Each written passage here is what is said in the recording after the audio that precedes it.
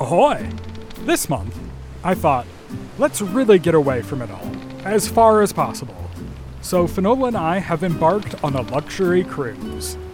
This huge ship is just going to wander the balmy and tropical seas, and since this is a special vacation package, there's excellent food for everyone, not just orcs. Yes, lounging on the deck in the sunshine and picking my way through the buffet a couple times a day. I don't know why I didn't try this first. Avast! Prepare to be boarded. It'll be your valuables or your lives. And we ain't shy about seeing the color of your insides. Of course. I remember now. The sea isn't usually a vacation destination because of pirates. And sea monsters and storms and like 100 other things that can go wrong.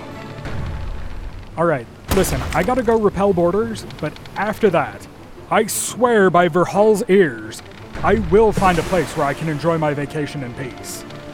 Until then, you're listening to Kingdom of Stone Tree Broadcasting.